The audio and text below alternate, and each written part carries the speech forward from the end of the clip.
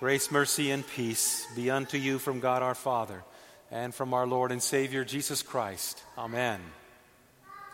Dear brothers and sisters in Christ, the text comes from the Old Testament reading. You may be seated.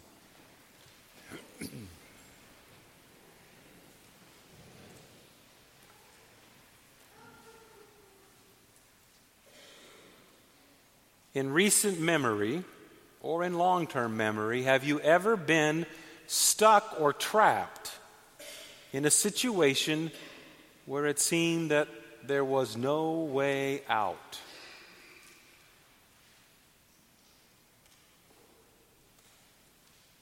Yesterday I was on the phone with an Army buddy of mine with whom I deployed, and he is stuck or trapped in a situation in the care of his father. His father has acute Alzheimer's. And he was telling me that some days his father doesn't even remember his own name. And on other days, he tells me his father thinks that he is his brother who played football for Notre Dame. Being stuck in a situation like that or trapped leaves you feeling and leaves him feeling very despondent and hopeless. And it doesn't have to be in the care of someone. It can be in work, financial situation, your children, your family members. It can be any and all kinds of things that leave you very trapped and cut off. You pray for a release, as he is, and as all of us do, we pray for a release. And then when the release that you and I have been praying for does come, typically it comes in a manner and form that seems totally counterintuitive. It doesn't seem to make sense. Or maybe we should say it another way. God's rescue is greater than we could imagine. And God's rescue is more than either you or I deserve. The people of Israel had been stuck in Babylon for decades. They would be inside the city of Babylon for 70 years. Only the grandchildren that were from the original people that were exiled there were the ones that actually left and came back to the promised land. Now, the city of Babylon was the most fortified city in the entire world at that time. The city was surrounded by an inner wall which was 21 feet thick. That's like 2 pews side by side. 21 feet thick was the inner wall. The outer wall was about 11 feet thick. That's about one of those long pews wide. And then around that outer wall was the traditional literal moat, deep water that would keep anyone from attacking and bridging the walls. Around all of that wall were watchtowers every 60 feet. And the gates, as the text said, were not gates of wood. They were gates of bronze. Something that you can't build a fire underneath and think you can burn. Something that you can't take a large sword or pickaxe and think that you can whittle it away. These were the gates that enclosed the people of Israel in the city of Babylon. So, given that kind of fortification, and the people were praying for rescue,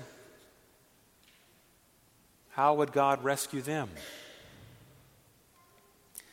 God would only rescue them as He only would rescue you, in a way that shows Him to be the God of all.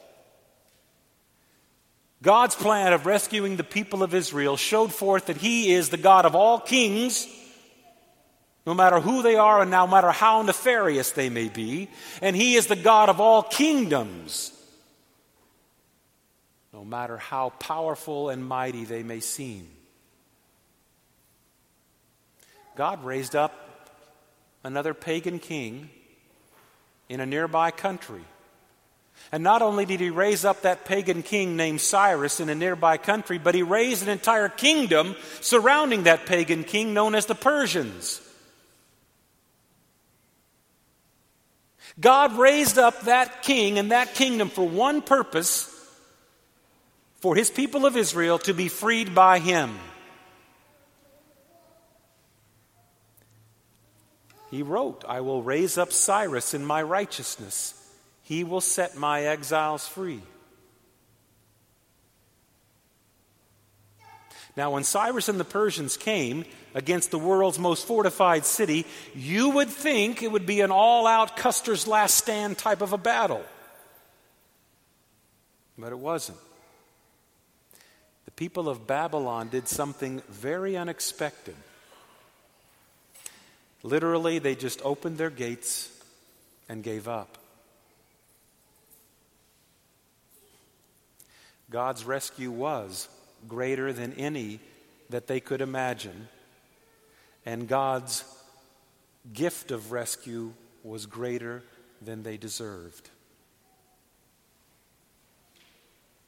Such an unexpected rescue for such undeserving people is what Isaiah proclaims about over and over in his book for you.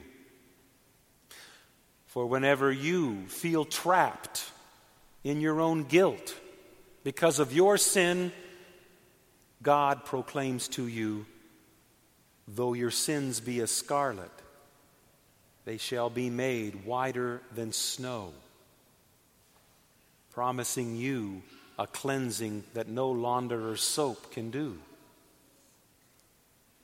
When you are stuck in your gloom and doom because of your sin, he proclaims to you, "You who are walking in darkness have seen a great light." The light of Jesus Christ that illumines all darkness. When dryness and deadness seem to continually stand in your way, either because of your sin or someone else's sin, your Lord proclaims to you, "I will turn your desert into pools of water, and your parched land into springs. Where there was nothing but death and dryness, he brings life and green and lush." Like the Israelites, when you're surrounded by insurmountable obstacles like those walls, either walls that you've created or walls that someone else has created around them, he proclaims what he does with such walls. "Every valley shall be raised up, every mountain and hill made low. The rough ground shall become level, and the rough, rugged places a plain." When your blindness and your bondage stand in your way because of your sin or someone else's sin, God's servant comes and proclaims to you, "I open eyes that are blind. I free captives who are chained. I release those who are in dungeons, sitting in darkness, and bring them out." He doesn't do this, though, with simple words. He does it with action. You know, oh God, don't you? You and you alone know what it's like. If you've ever felt like you've had someone lock the door and throw away the key, he knows the feeling. When God locked the door of his affection toward him and threw away the key to hell, so did your Lord go.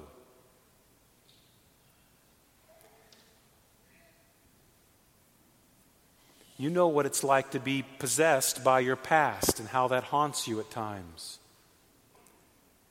He knows what it's like to be possessed by your past. And if yours haunts him, Think about mine and all of the others with him that haunts him all the way to hell. If you consider yourselves to be mired in your melee, consider him who drowned in your melee and mine.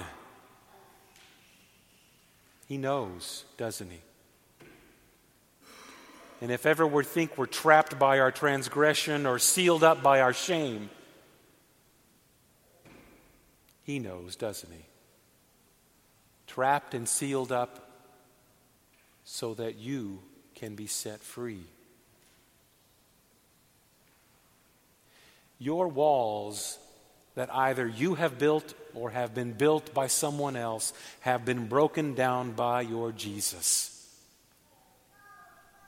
He had become more sin-filled than you because he carried everyone's sin. And you have been set free. God does these things in ways that are far more miraculous than we could have ever imagined, and far more gracious than we ever deserve. Your Jesus said, I was dead, and behold, I'm alive forevermore, and I hold the keys of death and Hades. Now, I'm not sure how God's going to answer the prayer of my friend with his Alzheimer's father. And I'm not sure how God's going to answer your prayer when you've cried out to him for that rescue and that release. But I do know this, and so do you. You are not stuck, and you are not locked in with no way out. Jesus has broken down those gates made of bronze and iron, and has shattered them. Those gates that are built by your guilt. Jesus has broken down the gates that trap you and trap your loved ones, so that they no longer trip you up, torture you, or torment you. And those gates of hell will never prevail against the shed blood of Christ, the baptismal power he's given you, and the mission of his glorious church, which will never end until the end comes. Again, God's rescue is greater than you could imagine, and far more than you could ever deserve.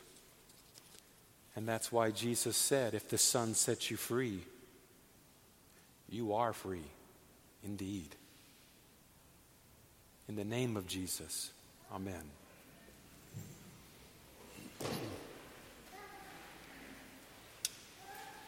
The peace of God, which passes all understanding, keep your hearts and minds on Christ Jesus to life everlasting. Amen.